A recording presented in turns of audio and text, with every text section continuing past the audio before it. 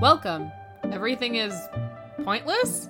You are listening to Fork and Bullshit, the Good Place podcast. I'm Vivian. I'm Jason.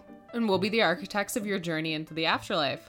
Today we're talking about Season 3, Episode 5, Jeremy Bearimy. It was written by Megan Amram, directed by Trent O'Donnell. Oh, it's Trent. You take out the T, it's rent. You take out the R, it's tent. It's an easy way to remember it, you know? And it aired October 18th, 2018. We're recording this a little later than normal, and the new episode is out, but we have not watched it. We don't want to get spoiled for our thoughts and our analysis, so... All right, should we get right into it? Dive right in. The four humans confront Michael and Janet. Michael tries to convince them that they're FBI agents, but he quickly gives up on that plan. They explain the afterlife to the four humans, including how time moves non-linearly in a Jeremy Bearimy pattern. Michael explains that their knowledge of the afterlife has corrupted them, and they are now unable to earn their spot in the good place. They're all doomed. Thanks, Michael. Way to go! No, honestly, I was so worried as soon as Michael was like, "We're from the FBI." I was so scared that they were going to do that again. This whole episode, they were just going to try and... Oh no, that plan wasn't good from the beginning. That was No. bad. Special Agent Rick Justice? Are you kidding me? Jason would buy it. Yeah, but everybody else? And Lisa Frenchie Fuqua? Like, okay. And then he messes up and calls her Janet immediately? That wasn't gonna go well. My friend Garrett mentioned to me that this nickname is actually a reference to like a sports thing, which makes sense with Michael Schur's love of sports, I guess. John Frenchie Fuqua was actually a running back for the Pittsburgh Steelers in the 1970s. Oh, wow. And apparently he was a key figure in the Immaculate Reception. I didn't know that was a thing. I know very, very little about sports, but I guess, I love the name. yeah, I guess that happened. So just a little like subtle thing out there for sports fans. So you're glad that it didn't go in that direction. We didn't do another episode where Michael's just trying to fool them and nothing progresses. So glad. I really like this. I really like this episode. Like, I thought it was great. It's probably it's definitely my favorite of the season. But it might be up there in like the top 5 of like ever episodes. High praise. Yeah, it's a great episode. Way to go, Megan Amram. I just really like how ridiculous the idea is of Jeremy Bearimy and the whole timeline thing. It's just completely out there. Like, I think whoever came up with that idea should win an Emmy. You know, like hashtag an Emmy for Megan, right? Sorry, Megan. Didn't quite work out for you, but maybe next time. Yeah. Maybe you'll go in for this episode. It just, the whole idea of Jeremy Bearimy, I like it, but it just seemed to be pandering to the viewers. Like, there's so many people that were trying to figure out how the timeline worked and did time move and... Like us. Like, yeah. People like us. Exactly. And it just didn't feel like it needed to be explained. Okay. But Yeah. I kind of get it. Like, I like it, and I like all the people from Doctor Who are comparing it to the timey-wimey, wibbly-wobbly, whatever. Yeah. So do you just feel like it's not good? Like, it's not a good enough explanation? It's a good explanation, but it wasn't needed. Okay. I don't think we need it. I don't think it adds anything to the show. Okay, that's fair. It's definitely influenced by fans then. Mm-hmm. Okay. I feel like it just adds even more confusion about the afterlife. Like, we can't possibly understand it. And when Michael says to Chidi, "No, you get it, right? Like, you get it." No, he doesn't get it because human brains don't comprehend that stuff. Right. And also, like, from everything that we've seen in the afterlife so far, in the bad place and in the judge's office and everything, Yeah. time has moved pretty linearly. Yeah. So There's nothing confusing about what we've seen so far, so it just doesn't seem to matter. And dedicating a whole episode title to like a 2-minute bit, it just seems like a waste. Oh, okay. What would you have named this episode? I don't know, Chidi's broken? Chidi's chili crisis? Yeah, Chidi's chili crisis. I like that. But that would have been a spoiler. Jeremy Bearimy is just, if you don't know what it is, it's just a title. I know you're thought thinking, it was going to be a person, right. Well, yeah. I like it. I feel like it's the right amount of nonsensical. I don't think we could make sense of it if we tried, which I actually like because it sort of takes the pressure off. And I understand why that's what breaks Chidi. Mm-hmm. The dot over the I described as Tuesdays, July, sometimes never, and the time moment when nothing occurs, it's just not something that we can comprehend. Right, it's like the fourth or fifth or sixth dimension. Yeah, it's just, there's all these moments in Jeremy Bearimy that intersect, so now it makes me wonder, are two moments happening simultaneously? And then if everything loops back, does that mean that it just happens over and over and over again the same way? Or does it re-record itself? Mm-hmm. There are questions. I still have questions, but at the same time, I know that they're not going to get answered. I just enjoy having them. Is that weird? I don't know. It just seemed like a nonsense answer. Yeah. That wasn't supposed to go anywhere. I don't know. It just almost seems like if anybody ever has any questions in the future about the whole timeline, they'll just say, Jeremy Bearimy. I'm okay with that. Yeah. Honestly, I'm fine with it. I thought it was a really good joke. I love that it broke Chidi. So back in season 2, we were talking a lot about the timeline, right? Because we were thinking about how long have they been in the bad place with all these reboots. And in season 2, episode 4, Team Cockroach, we actually see a bit of a graph. And one of our listeners, Anya at Strangely Literal, digitized a graph to try to calculate the time that the Core 4 had spent in the bad place. Yeah, I remember discussing that. Yeah, and she estimated about 350 years, so she wasn't far off. Pretty accurate. Because he said almost 300. And in that same episode, this part I feel like is a bit contradictory to the Jeremy Bearimy. Michael says he can't predict the future, so he doesn't really exist outside of time. And like you were saying earlier, like everything we've seen so far is linear. So maybe we're only seeing a teeny tiny section of Jeremy Bearimy, right? You're like just at the top of the J or something like that, right? Mm-hmm. So maybe this Jeremy Bearimy actually lasts for millions of years. Who knows? Right. Yeah. Just thought it was interesting. What did you think of everyone's immediate reaction? One of the things I would have preferred to see was their reactions a bit more fleshed out. To see their reactions of, hey, you guys died. You've lived hundreds of years together, getting rebooted hundreds of times. Yeah. And we only get like a fraction of that.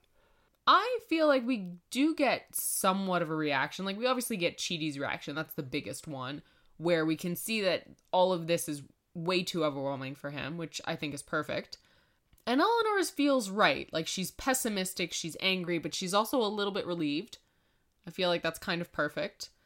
But the one that surprises me the most is Tahani. She's kind of quiet. She doesn't ask to speak to the manager or try to argue her way out of this and say that it's unfair and we need to talk to somebody because I can't possibly go to hell and, you know, wear knockoff designer handbags and drink tap water. Like, she's quiet. She accepts it. Mm-hmm. It's bizarre, but I feel like it's growth. And then Jason is quiet. We don't even get like a, oh man, what a bummer. But maybe that's a sign of growth for him too. So let's move along. So what we're going to do is we're going to go through sort of each individual story and talk about them one at a time. So we'll start with Michael and Janet. Michael and Janet write a manifesto, planning to turn themselves into the judge and deliver their recommendations on how to improve the system of the afterlife. Okay, so I like that these two take a bit of a backseat in this episode. I think it's nice to spend more time with our humans, because obviously their reactions are more important, I think, in this episode. Yeah, it's more important to see what everyone ends up doing with this newfound information. Yeah, and I like that Michael's accepted it, finally. He's at that point to say, we failed, but maybe someday someone else will succeed, and that's okay with him. And I think it's interesting that they're talking about their suggestions for improvements. I like that. That's what we've been talking about this entire podcast, is how the afterlife system is completely unfair. So it's nice to see that Michael and Janet are taking initiative. are taking initiative. I like that. Yeah, it seems like Janet, it was definitely the being or person, not a person, to take this initiative with her newfound knowledge and all of her experiences. If Michael does get retired, then maybe the whole system or the judge or anyone would actually take a Janet in this case to find out everything that she knows or learned in this situation, because she would be an unbiased third party. Yeah, she'd be a valuable asset for sure. Sure, absolutely. And it's interesting because they offer a different perspective. They've actually spent a chunk of time on Earth. They know what life is like there, and they understand in a different way, right? Like, if you're a demon and all you've ever had is your job, you don't have relationships, you don't have anything else in your life, you've never been on Earth, then how can you really put yourself in the shoes of a human being? Right, especially if you're a demon and all you've ever known about humans are the bad humans. Yeah. Another thing I just thought of is maybe Sean wanted to marbleize Janet so badly because she was a threat to him. Ooh. And the whole system. Oh, I like that. Sean's thinking ahead. Mm-hmm. Okay, maybe he's a little smarter than we imagine he is. Maybe he's realizing that she was getting more powerful. I'm missing Mark Evan Jackson a little bit. Like, I do love Sean. I'm getting my dose of him with the Good Place, the podcast, but still, it'd be nice to get a little more afterlife up in here. Maybe a bit better storyline for him. Yeah, not just chasing after the humans. Yeah. I actually heard on that podcast that a lot of Michael and Janet's story was cut.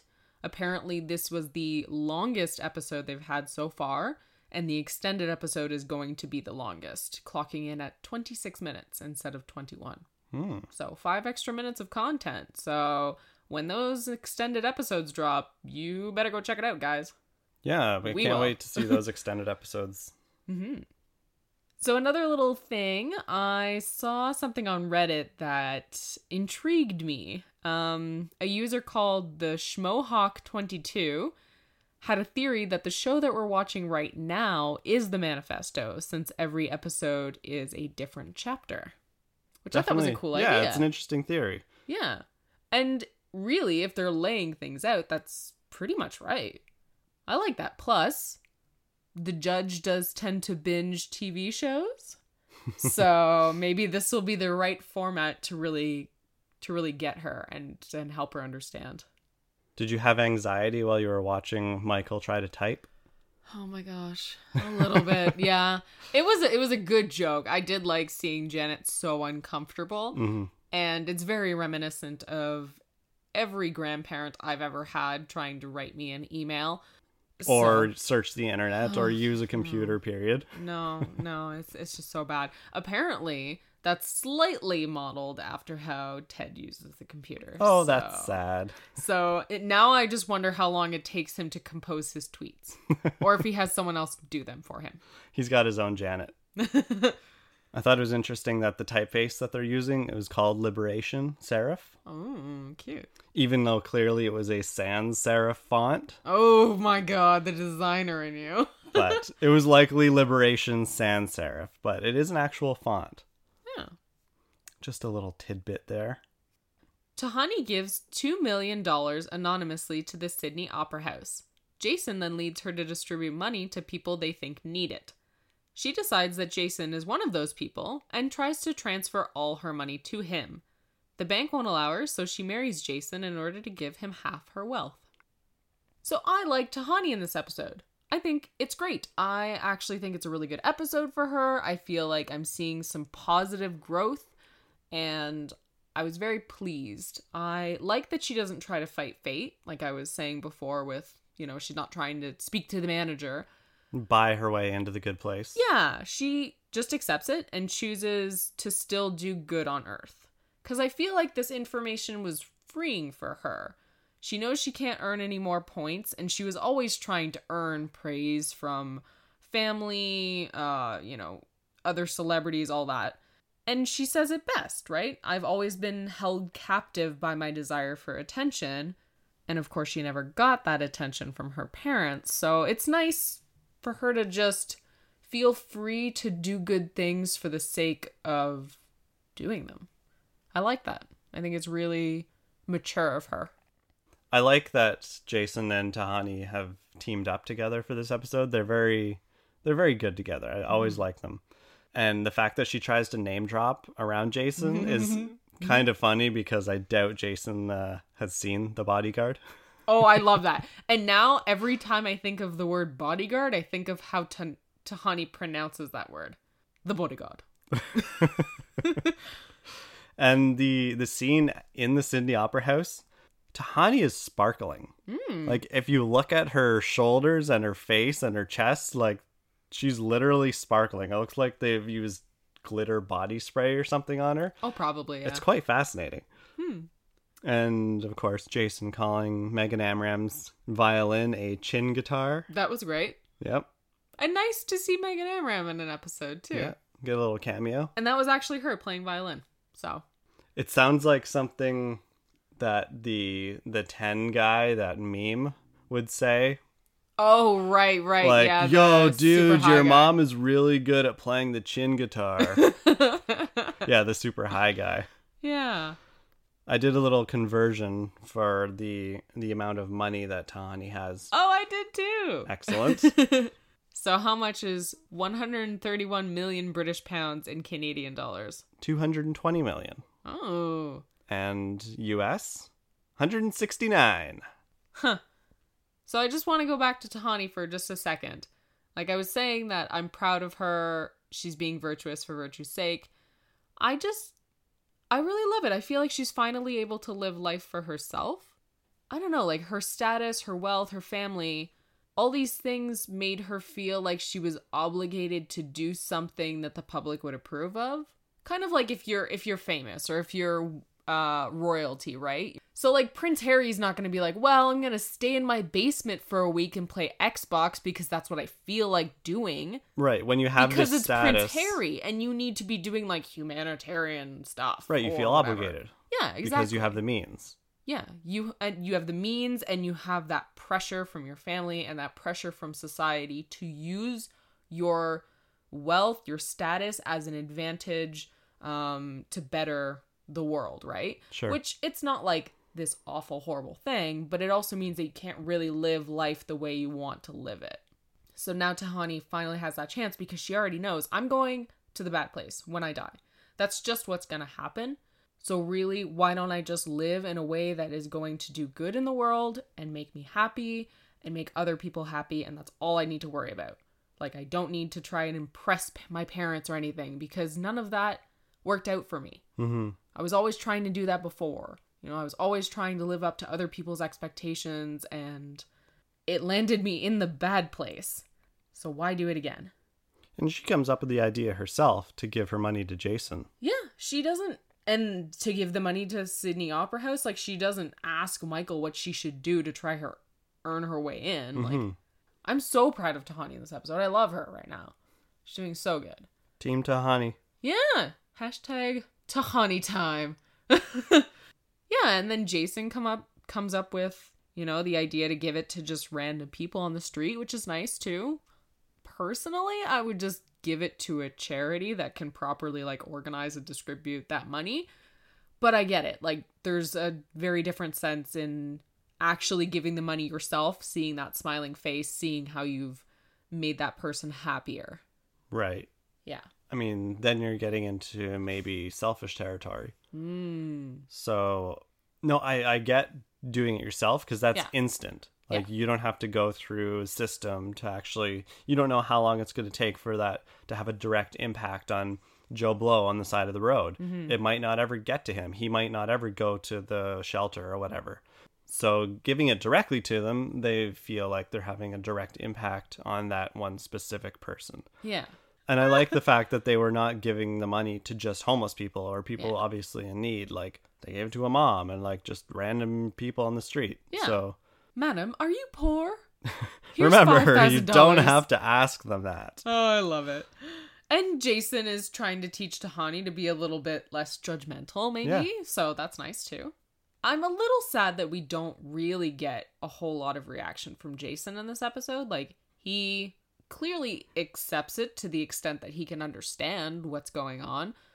And he's not deciding to be an idiot because he can, like Eleanor. He's doing a good thing. I just feel like it's the Tahani train and he's the passenger. Mm-hmm. Right? Yeah, we don't really get a Jason reaction of, I died. Yeah. But perhaps that's coming. I'm hopeful that it will. I know next week's episode is called The Ballad of Donkey Doug, so maybe there's a Jason-centric. Yeah, that's promising. That's good. All right. Shall we go to our next human? Eleanor is relieved she can return to her old ways. She drinks at a bar and attempts to return to being a bad person, but is unwilling to steal money from a wallet she finds. Instead, she goes to great lengths to return it to its owner. Oh, Eleanor, I was so disappointed with you at the start of this episode. I mean, Disappointment didn't last long. no, it didn't. And I could sense that it wasn't like a relief, like, oh, okay, good, I can take off this mask of a good person, right? I could tell it was out of anger and sadness, right? So I knew it was going to crumble quickly, but I was still like, oh, come on, Eleanor, come on, you're so close. And then she wouldn't take the money. So that was good. She has these breakthroughs at bars. Yeah, she really does. Talking to bartenders, like, does something to her. Yep, they're her therapist. Yeah. Oh, I like that. Yeah. I don't take that as me advocating for bartender therapy. Go to see a licensed therapist. But I like it. She argues about rules for society with the bartender. And it's just so over the top. Like, she knows it's complete bullshit. Do whatever she wants. Yeah, and nobody bother me. And no Spider-Man movies. No more Spider-Man movies. That's true. There No have been more. a lot. Yes, so very many Spider-Man. There's been 6 in the past 14 years. Oh my gosh, that's a lot. 2 reboots. And a new one coming out next year. Oh my gosh. What is everyone's obsession with Spider-Man? Spider-Man is so cool. Okay, fine. He's the coolest superhero. Okay. On like further investigation, I really liked this conversation between Eleanor and the bartender because it reminded me of Kant's categorical imperatives. Because when the bartender's saying like, well, I can't give you a free drink because if I gave you a free drink, I'd have to give one to like everybody here. And when we were talking about Kant's categorical imperatives back in season 1, we were talking about how he believed that there were rules that you must follow regardless of your desires. So if you're doing an action, like giving a free drink to one person, you're saying that everyone should always do it. You're universalizing that action. So Eleanor taking the money from that wallet, right? Automatically, if she does that, she's saying that everybody should always take the money out of a wallet. Mm-hmm. And then we're constantly going to be in this cycle of people stealing money from each other and no one's going to have money. So no stealing, because then everyone should always steal and society can't function that way. And Kant believed it wasn't fair to make exceptions for yourself, where Eleanor's saying, well, I should do whatever I want, everybody should leave me alone, making an exception for yourself and taking the money because, well, in my world, I say that's what I do. Right? That's not how a functioning society works. It can't. I feel like Eleanor is really taking to heart what she learned about Kant from Chidi. Because in that moment, she is treating Fred as an end in himself, right? Realizing that we're not all objects that exist to be used by other people, you know? This Fred guy didn't make that money so that Eleanor could just take it. We are our own people with our own desires, goals, beliefs, all these things. And Kant believed that our autonomy imbues us with this absolute moral worth. So we shouldn't be manipulated by other people and we shouldn't manipulate other people. And I think that really spoke to her. Because in this moment, she is understanding that Fred is like, he's just like her. He's just some guy who accidentally lost his wallet. And just because Eleanor can steal the money doesn't mean that she should, at all. I like it. I feel like she's recognizing the humanity in another person, which she rarely ever did before, and she's actively choosing not to take advantage or manipulate him. She does that to the bartender. She absolutely does. Because the second she comes in, she's like, "It's my birthday! Give me the free drink! And stop asking me questions." But then, as she's talking to him, realizing, I'm being ridiculous right now. All of these things that I'm saying, I know they're over the top. I know they don't make sense, right? Mm-hmm. And I can see her kind of fading on that as she's got the wallet. Like, even just the way that Kristen Bell is talking, it's like all of that anger is kind of going away a little bit. And now she's focusing on, oh, now I have this obligation in a way, like this moral obligation to get this thing back to somebody. And she goes on that journey. I think it's really nice. She goes on this journey to get back the wallet, which is also kind of her journey, right? Yeah. It's her trip to realizing that she can be better. Yeah. I feel like she's doing right by her boy, Kant. Maybe she's a fan just like Chidi now. I feel like they did a good job. Yeah, Eleanor's story is really powerful this episode. And she starts to cry when the guy shows her that picture. Oh, It's just like in the store with sweet. the toothbrush holders. yeah. It was right there. See, she was upset this whole episode. She just was masking over that sadness with anger. When she's in the cab, her facial transformation when she's talking to the cab driver, when she goes from happy to like pissed off, is terrifying. The transition there is like completely psychopathic. It's amazing. I love it. Like she's Really? Oh yeah, I rewatched that scene so many times, and just going from smiling to like deadpan anger, it's really great. Yeah, I feel like Kristen Bell does a very good job in this episode. I feel like everyone's doing a great job, to be honest, but yeah. And we also get the little hint, from the bartender. So you just take care of yourself and you don't owe anyone anything, which was nice. What we owe to each other. Yeah, a lot of these bartenders, I don't know, they're pretty good. And there's a little hint about how the world has changed as well. You get the comment about how there are no bees anymore because they all died. Yep. Which is interesting. So I guess in this iteration of reality, they went extinct. Yeah. I mean, they're closed now, so. And Scary. Eleanor just acknowledging, yeah, and then when you're sick, you just, beg for money on the internet. It's a perfect system. No, it 100% is not. It's the worst system. She knows it's the worst, Oh, but she's just pissed. Yep. When Eleanor sees the drawing of the family, she realizes that doing a good thing brings other people happiness. And it feels good, but not just for her. And that's where I think the key is. It feels good for other people. And if she only felt good for doing the good deed, then we would be Tahani all over again. And she would be doing good things for the wrong reasons. But once she realizes that other people get joy or get happiness out of the actions that she's doing, that's where the good deed comes. Yeah, for once in her life, she's actually making the world a better place. Yeah, not just for her. Yeah. For everyone else. I was listening to The Good Place, the podcast, and it turns out that a joke from that scene got cut out. And I think it's a good thing it did, because the impact would have been diminished, I think, if they had gone through with this joke. What they were going to have is a teenage girl walk down from the stairs, and that was going to be the daughter. And it was going to be like, oh, I thought a 5-year-old drew this. No, I'm just really bad at art. I mean, it's funny, but yeah, the impact would be lessened. Yeah, it's sweet to think of a young kid who's trying hard to comfort her dad because she knows he's scared, and she knows it feels bad to feel scared. That's sweet, I think. Not that you can't do sweet things when you're a teenager, just, Yeah. Okay, so do you know who this leaves?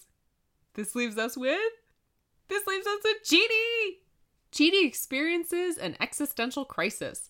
He wanders into a supermarket, shirtless, and buys over $800 worth of canned chili, Peeps, and M&Ms.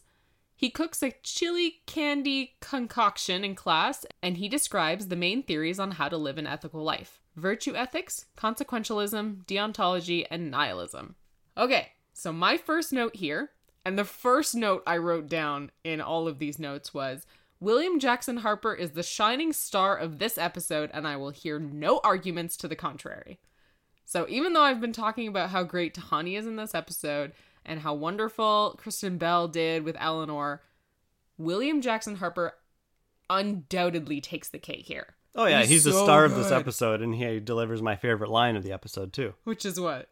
My favorite line in the episode is there a take a car, leave a car tray? No, just take it. Just take it. Take it. So good. Oh. I just think he's so funny in this episode. I mean, you and I were just cracking up. And it still feels really true to his character. I don't feel like we're breaking him for jokes. I mean, his reaction makes perfect sense. He's been searching for answers his entire career, his entire life, really. And now he's being told that nothing he does matters anymore because the result's always going to be the same. He's just wandering aimlessly through life now. Yeah. Nothing he does matters. Wanders aimlessly, looking super jacked. Super jacked. I did not expect him to be that jacked. I mean, I knew, like, in season 1, Eleanor talks about him being surprisingly jacked, right? I just didn't think it would be that. That's excessive. That's a lot. I mean, it's not excessive, but, like, he looks really good. He's clearly been working out a lot. I feel like Chidi didn't know what to do at the gym, so he just did everything. Yeah, he couldn't worked out choose. He wonderfully. couldn't choose a specific workout. So Exactly. he's just like, well, I'll just work out everything. And I'm sure if his pants came off, he would have like thunder thighs, like in a good way, and like calves that would rival Calves like of steel. a bicyclist's. Ooh. So I read online that Chidi being asked to put a shirt on in the grocery store is very unlikely in Australia. Really? Yeah, like, Australians were getting annoyed about it. They were saying, that wouldn't happen. People don't actually care if you're shirtless. Which is so bizarre to me because I can't imagine ever going to a grocery store and seeing someone shirtless and that being okay. Yeah, well, there's signs all over the place that says no shirt, no shoes, no service. Yeah, you gotta wear at least flip-flops and you gotta at least wear one of those tank tops that, like, muscle dudes at the gym are wearing that, like, shows most of their And chest. barely hides their nipples. Yeah. I just thought that was funny. And so many people up in arms like, oh, he would be allowed to be shirtless. I feel like maybe they just really want to see Chidi without that shirt. That shirt is great, though. Who, what, where, wine? It's a good one. So Chidi paraphrases that quote. The God is dead. Yeah, it's From not a the- completely direct quote. No, from the parable of the madman. Yes, he said, God is dead, God remains dead, and we have killed him. Who will wipe this blood off us? What festivals of atonement, what sacred games shall we have to invent?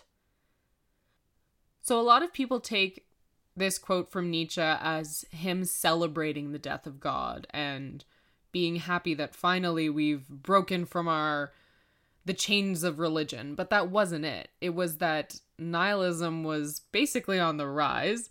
And he was arguing that its corrosive effects would eventually destroy all moral, religious, and metaphysical convictions and precipitate the greatest crisis in human history.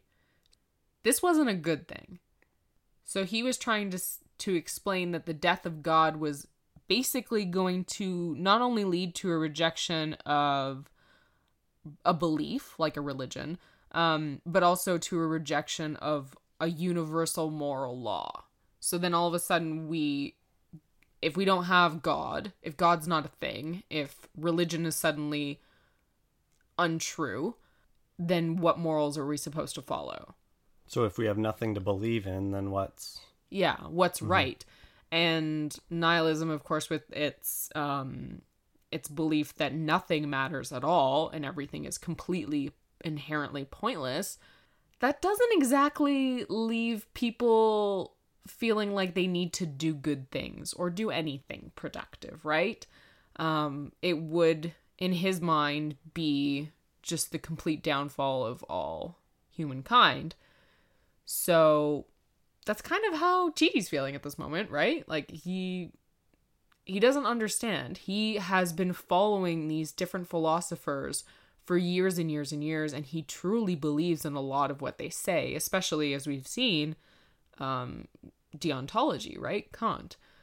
Now all of a sudden he's finding out, well, none of that matters, actually. And I don't know how to deal with this new and scary universe that I've been thrown into. So I was reading that there's a lot of different branches in nihilism.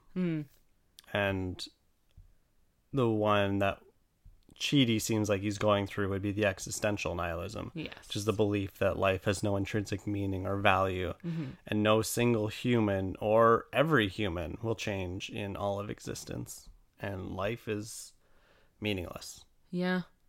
And that's a very tough thing to go through, right? What's the point in everything? There is no point. And for him to actually understand that there isn't. And I guess you could say that the afterlife isn't the point of life, right? You're not supposed to behave in a certain way in this life on Earth just to have a certain result in the afterlife. Isn't that what the belief system for Christians, Catholics, do good deeds, get into heaven? Yeah, and that's part of it, I'm sure. But we don't really get the sense that that's what it is for Chidi, right? Like, right. Chidi is not a religious person, he's a philosopher, right?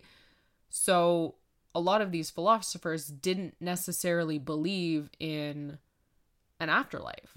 You know, they didn't believe in moral desert. Like, they didn't feel like you should get something for behaving a certain way. So to me, it's a little bit confusing. Like, Chidi could still, I feel, understand that his actions on Earth still do have an effect, and he should still behave in a moral way. And I think that's why Eleanor is able to get him back so quickly, is that he had like a momentary, like, it's a momentary freak out. Yeah, it's like a whole day freak out, but it wasn't, you know, months past and he was just digging a hole on the side of the road just because, why not, right? And everything's pointless, why don't I just do this? I'll just fill it with gummy bears and then make a pool. It's interesting. Obviously, like, he talks about virtue ethics and consequentialism and deontology, and these are the main three that we've explored in the show and in this episode. And I feel like that would still mean something to him. Despite knowing that he goes to the bad place, it's not like life on Earth has no point at all. Because even if you end up in the bad place, even if most people you meet on Earth end up going to the bad place, if you act like Chidi has been acting for the rest of your life, you're never going to do anything good, right? You're just going to flit around. And why not, like Eleanor says, why not try to do good while you're here? At least for other people. Yeah. At least for them, at least for the goodness of the world in general. Even if there's nothing that happens when we die, why not at least do something good while you're here? And that's why Chidi was, like you said, it was so easy for him to go back. Yeah, to take him back from the brink. It's just the idea of nihilism was so easy to grasp onto as soon as he heard all this. It's just like, you know what? Everything is pointless. Nothing matters. And then he just kind of pushed everything aside until, you know, you're brought back to reality. Like, hey, this isn't going to work for anybody, including you. And I've got a better way that you can live out your life. Yeah, and you know it's a better way. You just the idea of not caring about anything is kind of sweet. It's almost like and we've already seen an existential crisis in Michael. And Michael as well, it was fairly easy for him to come back from that too, after he'd had a conversation with Eleanor. It's kind of nice. Eleanor is always bringing people back from the brink. And when he was talking about an existential crisis last season, he described it as an anguish when people contemplate the silent indifference of our universe, and a realization that the world is absurd and that absurdity needs to be confronted. And, you know, he's not really doing the greatest job at confronting that in this episode. He's not. He's pushing it aside. Yeah, he's absolutely feeling this anguish, the silent indifference of this planet, of his actions. Like, it doesn't really mean anything because everybody's gonna die. Eventually the human race will be gone, blah, blah, blah. It's all sad stuff to think about, but you gotta live a little bit in the moment. You gotta confront that absurdity, and I'm glad that Eleanor was there to help him. So then, of course, he says to his students, he's gonna teach them the meaning of life. Here are the three main theories. And he quotes virtue ethics. So we've talked about virtue ethics a little bit before. He says, Aristotle believed there were certain virtues of mind and character, like courage and generosity, and that you should try to develop yourself in accordance with these virtues. And virtue ethics is kind of the show. Like, that's their philosophy, I think. That if we can become good people, then we will do the right thing effortlessly. There's no rule book needed. Like, Michael believes that Chidi can teach all of them, and in turn be taught, to be good people, and then this is going to influence their actions until they're eventually just able to do good things without even trying. Michael is not trying to set up all these little scenarios so that Eleanor is tested to do the right thing here, or Jason is tested to do the right thing.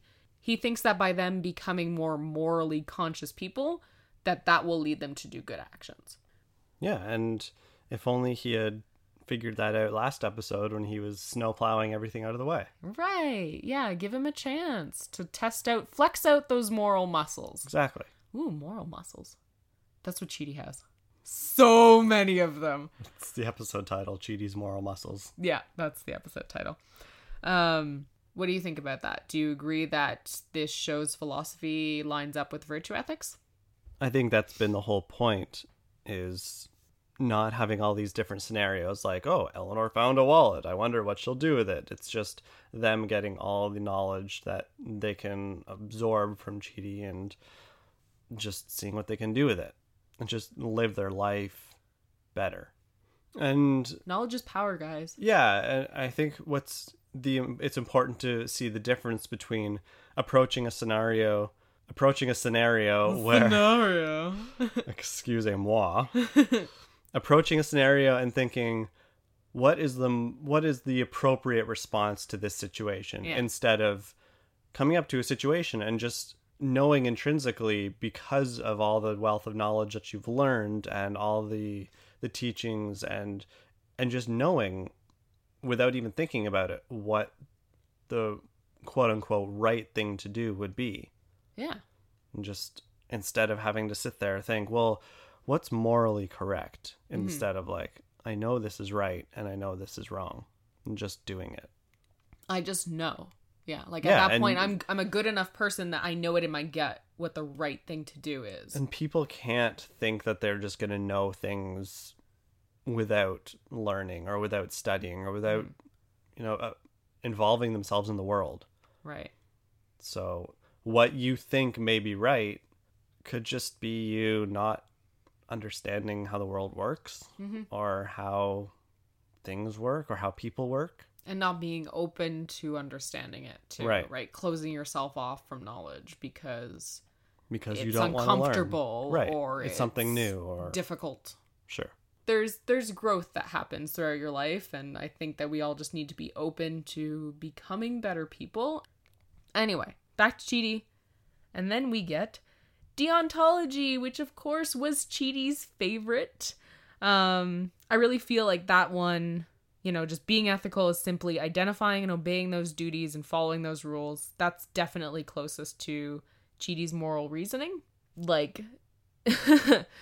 he was saying there are things that people shouldn't do, like murdering. Like when he accidentally helped to kill Janet in season 1. And things like lying about killing Janet in season 1. All these moments where you can see that he was trying so hard to hold on to those rules, and now the rules are out the window, and that is why he is struggling now with his little existential nihilistic breakdown. I don't know. Chidi's got proof, though. Like, he's got proof that there's an afterlife and that our actions on Earth actually matter, like, in a tangible way. There are points to each action we do. It's just, now that he knows that there's no reason for him to live an ethical life, I don't feel like he should just throw it all out the window. I get it though. He's struggling because he's not what a lot of people would consider a bad person. And there was a really interesting, actually, conversation on Twitter about this. I will retweet Lonnie Diane Rich's tweet about Chidi and his anxiety and how he shouldn't be in the bad place. Very interesting conversation. I'm glad that we didn't do it for too long. I'm glad that Chidi didn't just stay in that hole. We got him out by the end of the episode. I think that's good. We got a lot of fun stuff with Chidi's chili crisis. You know, the whole thing was great. But I'm glad we're not wallowing. With the conversation that you're referencing, was that about Chidi's, how his indecision should not lead him to the bad place? Yes. So I totally agree, but I think it's the fact that his indecisions impacted other people in such a way that negatively affected their lives.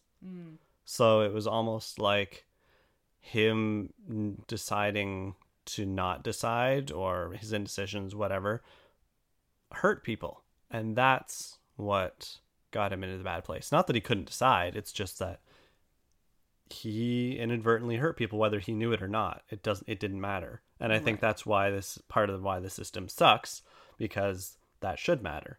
Right. It's the whole intent versus impact. Exactly. Yeah. So that was just my thoughts on that whole conversation. I just have another little thing to add that I didn't get to add on Twitter. I just think that part of the issue is that because Chidi had such difficulty making any choice, that he didn't really make that many good choices either. Like, it wasn't as though he made a bunch of bad choices. He just didn't get a chance to do a lot of the good things, maybe, because he still had difficulty with them. With actually doing the thing, just making the choice to do that thing. Mm-hmm. I mean, we know that he's a professor. We know that he's helping Eleanor and Jason Tahani. However, he's also getting a lot out of that. It's not selfless. It was before the study began, but it's not anymore.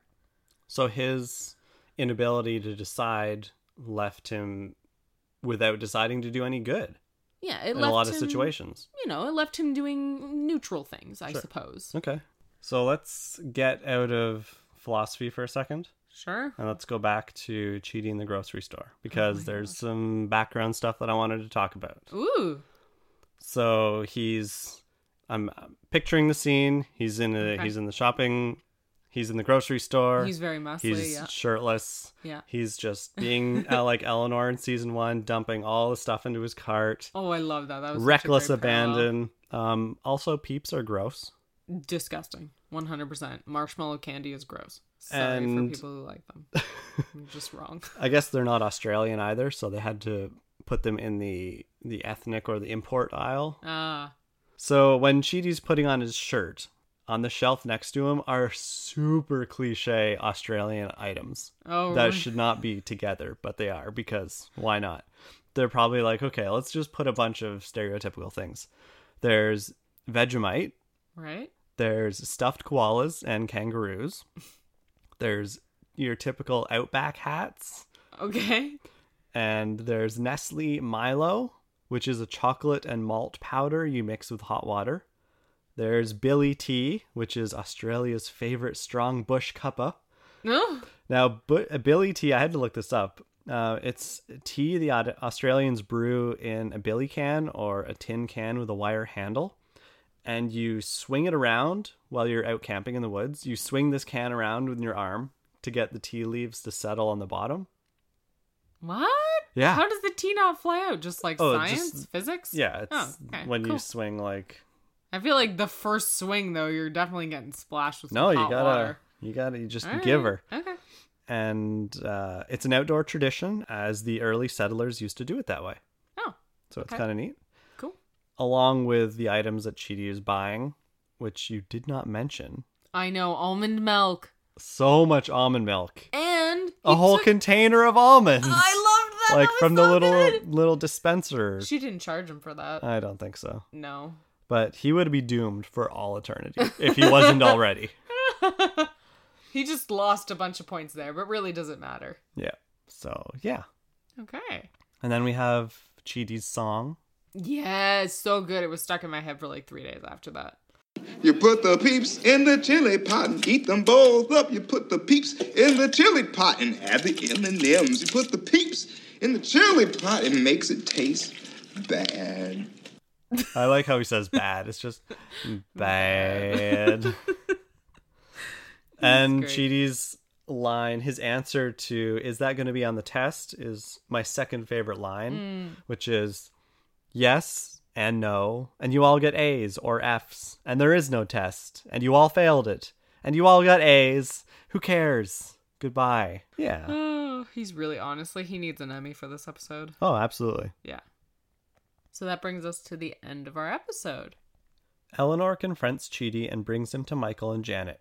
Tahani and Jason arrive, and all 6 agree to Eleanor's plans to do good and help other people get into the good place. Hashtag Soul Squad. Soul Squad. We're upgrading from Team Cockroach to Soul Squad. I think that's a good upgrade. Yeah. Team Cockroach to Brainy Bunch to Soul Squad. Mm-hmm. Yeah, I like it.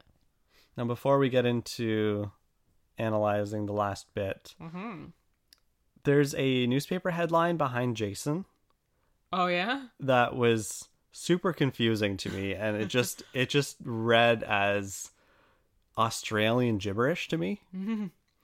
It was Biffo Blotto Bludger turns tall poppy with Fazzo Frothy Biz. What? It took me like 15 to 20 minutes to try and translate this. Oh my gosh, okay. So roughly translated, it means that a violent, drunk slacker or layabout, or a loafer, becomes highly successful with a wonderful beer business. What? Oh, that's great. I love Australian slang. I know. A Biffo Blotto Bludger would be like a violent, which is the Biffo. The Blotto would be like a drunk. And then a bludger, I guess, is like a slacker and layabout or a loafer. Okay. And I thought bludgers were just things in Quidditch. Yeah. So. Who would have thunk it? Yeah, and turns tall poppy is successful. Wow. Yeah. And Fazzo Look at that tall is, poppy. Yeah, Fazzo is wonderful, and frothy would be beer. Going down to the pub to get a frothy. Okay. Wow. Yeah, I thought it was just gibberish, like with a bunch of alliteration there, but yeah, it actually meant something. Okay. Good stuff. Kudos, prop department. So Eleanor and Tahani are kind of like mind melding here because they're both trying to be virtuous for virtue's sake, and I like that. I mean, obviously she knows that none of this is going to give them any moral dessert, but she still wants to do it anyway. And at the end of the day, maybe that's the only thing that can really help them. Finally knowing that their points don't matter. But still choosing to do good. Still choosing to do good. And that's probably the case they're going to plead in the future. Yeah, probably. To the judge or to whoever's in charge or something. That even with the knowledge of eternal damnation, they still chose to do good for other people. Not for their own sake. Right. Yeah. I'm wondering how the rest of the season is going to pan out now. It just keeps happening that way, right? I know, every episode is like, oh, what are they going to do now? What are they going to do now? I'm intrigued. Maybe like this Ballad of Donkey Doug, right? The next episode, maybe that will be Jason trying to help Donkey Doug somehow, like help save his soul. It just seems interesting. Are they going to have the rest of the season dedicated to them trying to help people? Maybe, I don't know. We'll see. Yeah, I mean, if anyone could do it, the show could do it. What's going to happen to Simone and Chidi now? Is she going to learn all this information? Because that would be awful of anybody to do. Yeah. You can't damn her. She would definitely get into the good place. Well, maybe not, because it really does seem like it's basically impossible. But she's so cute. And she's so smart and nice. Anyway. When Janet finds out that Jason and Tahani got married, She's crushed. She's so sad. But she feels better when Yes. platonic. It's okay. Strictly platonic. I'm hoping they become a thing again. Yeah. And then when Michael sees Eleanor and Chidi and Jason and Tahani, like when he sees them all come into the office, he's so excited. Like, oh my gosh, you guys, you came back to hang out with us. Like, you came back with us. And you didn't have to do that. No, he's so happy to see his friends. Aww. Yeah. And they're all choosing to be together and do good things together. It warms his... demon heart. Yeah. His cold, non-existent heart. Yeah, and when they're talking about the four of us, or the four of them, and then Eleanor says, well, the six of us, actually. Michael's so excited there, too. Like, he's just so happy to be included, and he's just so genuine now. Like, just to see his facial expressions, and there were so many moments in season 1 and 2 when we were, well, not season 1, but in season 2 when we were kind of unsure about his loyalties.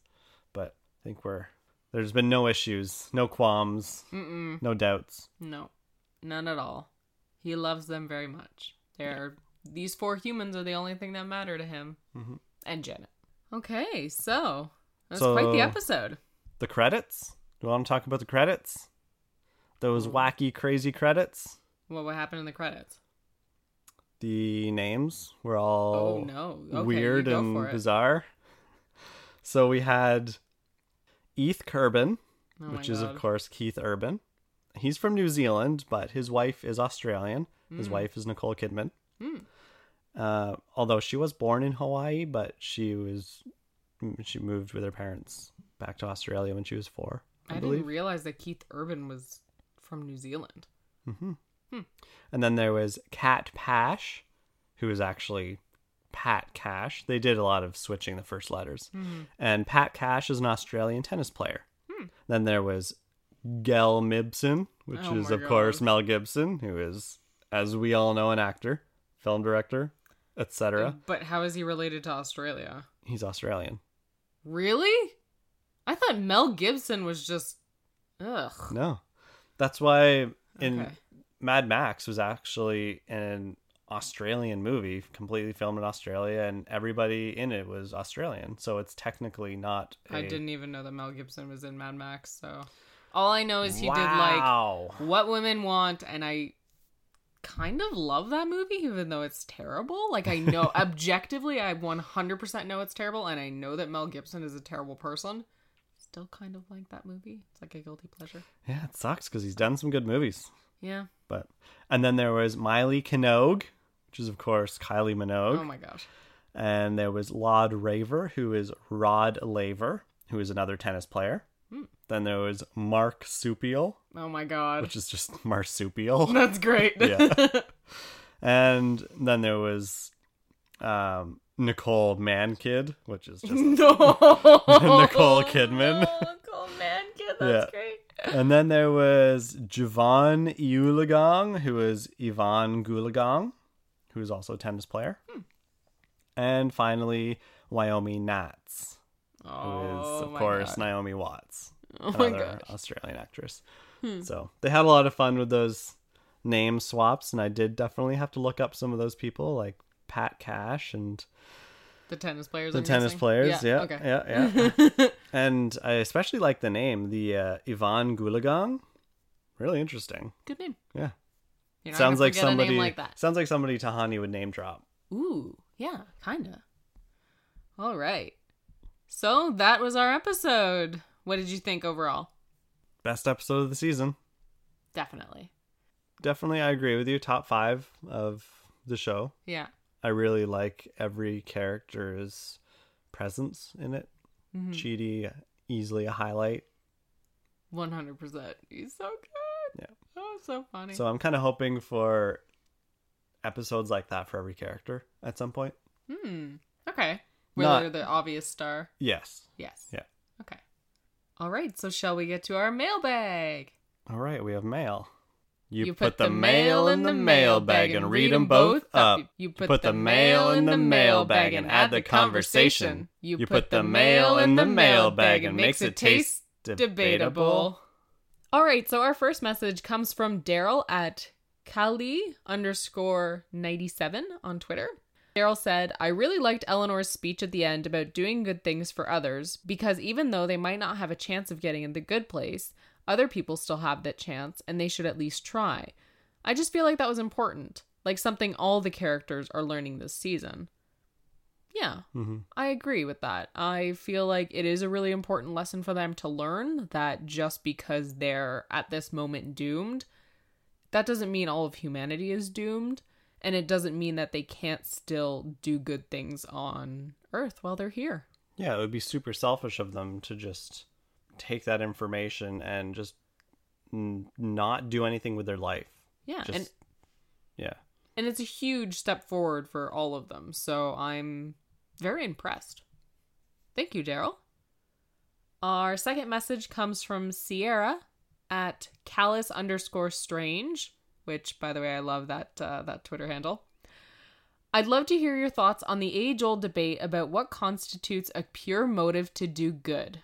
The Good Place definitely says that doing good to be viewed as good by others is bad. Sort of like Tahani. But doing good to feel good about yourself is fine, right? Sometimes people say, it was more a gift for myself because I felt so good making or giving it, but that doesn't mean it's not a good action. However, are those actions less good than truly self-sacrificing actions that involve a lot of pain? Take spending your life taking care of someone else because you feel like it's your duty. Interesting. I think maybe it depends when you feel good. When you feel? Okay. Yeah, like if you're thinking, oh, I'm going to give to this charity because I'm going to feel good afterwards, then that's totally different than I gave to this charity and now I feel good about it. I feel good about my contribution. Right. I feel like that there's a definite, like there's clearly a difference there. Mm-hmm. There has to be. Yeah. That's doing something because you know you're going to feel good afterwards versus doing something and then feeling good. Okay, so your intent here is what's... It's clearly intent, yeah. Okay, so your I want to feel good, so I'm going to donate some money to this homeless person. Right, that'll make me feel better. Right, instead of I'm giving this homeless guy some money, and now I feel good about it. Okay, so the sequence of emotion? Sure. Okay. Yeah, because your motive here would still be pure just to do good in the world. And then by consequence of that, you end up feeling pretty good. So as soon as you start to think, ooh, am I going to feel good about this? That's where the bad intention comes. Or the wrong intention. Right. Because something like you suggested, Sierra, with actions that involve a lot of pain, like spending your life taking care of someone because you feel it's your duty, maybe you do feel good about that. Maybe, yeah, it brings you a lot of pain because perhaps you're taking care of someone who's sick and elderly, and that takes away from your personal life, but maybe you feel a sense of accomplishment or satisfaction in having done that. You feel good because you helped someone that you care about. So that in itself, I don't think is necessarily pure. I don't know. I think you've got a really good point, Jason. Like, are you doing it so that you will feel better about yourself, or so that it will get you something good out of life, like Tahani with all the attention and oh, she's such a good person because she looked after her grandmother or whatever. Yeah, exactly. Or are you doing it just so that you can do good in the world, and then by consequence of that feeling, happy with yourself? I don't remember the exact scripture, but I know it was, something that Jesus said is the best charities or the best deeds are ones that you don't tell anybody about. Right. Like you don't do it for other people. Right. And that's a whole issue in our society right now. Like people taking videos and posting it online when they do a good thing, right? Oh, watch me feed this homeless guy. Here, I'm... Yeah. Yes. Yeah, or watch, look, my friend gave money to this woman who didn't have gas money. Like, you're doing that, but then you're posting it on Reddit and getting all these comments about how you're such an amazing person. Mm-hmm. Yeah, it's nice to see people doing good things in the world, but why are you doing it? Are you doing it so that you can post about it later and then feel some self-righteous... Yeah, look how many clicks I got. Look how many likes I got. Yeah, look at how great I'm a person. Here it is measured in literal retweets and likes or whatever. Yeah. Or are you just doing it because you wanted to do that? It's it's a very weird thing that I'm seeing now, and I'm not loving it. Like, I remember listening to an episode of a podcast, and I can't remember which one it is now, but where Kristen Bell was saying, just go do something good and don't tell anyone about it. Just do it. All right. Thank you, Sierra. We got a message from Anna at Anna_MCG on Twitter.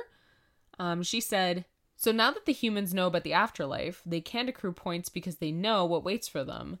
And that means their intentions are tainted.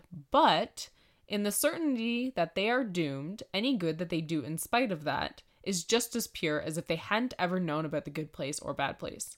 I think their plan going forward to do as much good as they can actually will get them into the good place. I agree. I think it's more pure now that they know that they're screwed, that they Yeah. can't accrue points anymore and none of it matters. I think it makes it even more meaningful that they do good. Because before it was always a possibility. Right. Then maybe it just makes it better. Yeah. Maybe this will solve, like, it seems to have solved Tahani's issues with motivation. Maybe this will solve Chidi's issues with making decisions. Obviously, that has somehow already begun to solve Eleanor's issue with selfishness. But what about Jason? That's what I'm wondering. Is he suddenly just going to become more knowledgeable because now he knows he'll be in the bad place? Yeah, I think there's going to be more to Jason for the rest of the season because there's clearly a lacking of his understanding and his reactions this episode. Right. Now, maybe we just discovered the whole solution to the whole problem of people being good. We should just be told by the good place and just tell everybody, you know what, guys? There's a good place. There's a bad place. Unfortunately, they're full. Nobody can get in. Nothing you do on Earth is going to make a difference for you getting in. So have a nice day. Have a nice life. And then maybe people will just either mass panic or literally nihilism will take over. Or This is people will Nietzsche's just start nightmare. doing good. Okay, maybe we just discovered the worst possible scenario. Yeah, well, maybe. Just a mass megaphone over the planet Earth. Like, hey guys, yeah, so this exists, but you're not getting in. Yeah, probably. I don't think it would go well. Anyway, thanks for your message. Yes, thank you, Anna. All right, thank you for your messages. Please keep them coming as episodes roll out. We will finally be able to watch The Ballad of Donkey Doug, so please send us those. We will be recording quite soon for that episode, so get them in if you want your questions or thoughts addressed. That brings us to the end of Fork and Bullshit, a Multiverse Radio production. If you like the show, please leave us a rating and review on iTunes, because this is the best way for others to find the show. And it makes my heart happy. Honestly, that's like a good thing you can do in the world. Like, that'll bump up your points. So if you're listening and I you want to sound make... very manipulative right now. I'm sorry. You can do what you want. I'm just saying that I wholeheartedly appreciate when we get a review or a note. It's really nice to know that people are enjoying the show. Yeah. So if you're listening right now and you haven't dropped us a little message on iTunes or sent us a little email, no time like the present. Yeah. We might call you out. We might not. I mean, we don't have to if you don't want us to, but we still like reading them. If you want to get in touch with us, we're on Twitter at Multiverse Radio, and we're on Facebook at Multiverse Radio Podcast. We're also on YouTube. You can just search for Multiverse Radio. And you can always email us from our website, www.multiverseradio.ca, because we're in Canada, and I'm never going to stop making that joke because I love it. It gets funnier every time, Yeah, I really see you laughing so hard right now. Oh, yeah. All right. Thanks, everyone. Bye. Bye. Goodbye. Goodbye.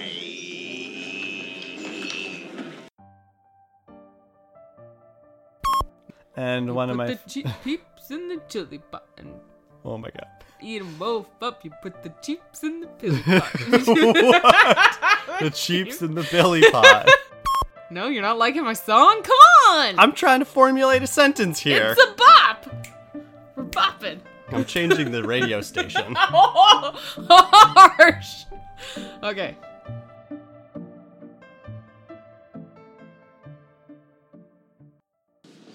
Hey there, buddy. Feeling kind of empty? Like there's a gaping chasm in your soul? A tumbleweed blowing aimlessly through a vast desert of nothingness? Mm-hmm. You think that nothing we do matters, right? Yeah. Well, here's the thing. Life isn't meaningless, and you are the very proof of that. I used to feel the way you feel right now, but it turns out everything we did on Earth mattered. In fact, actions had an actual point value. So life had a tangible meaning, which means that you don't have to feel this way anymore, buddy. Existential crisis solved.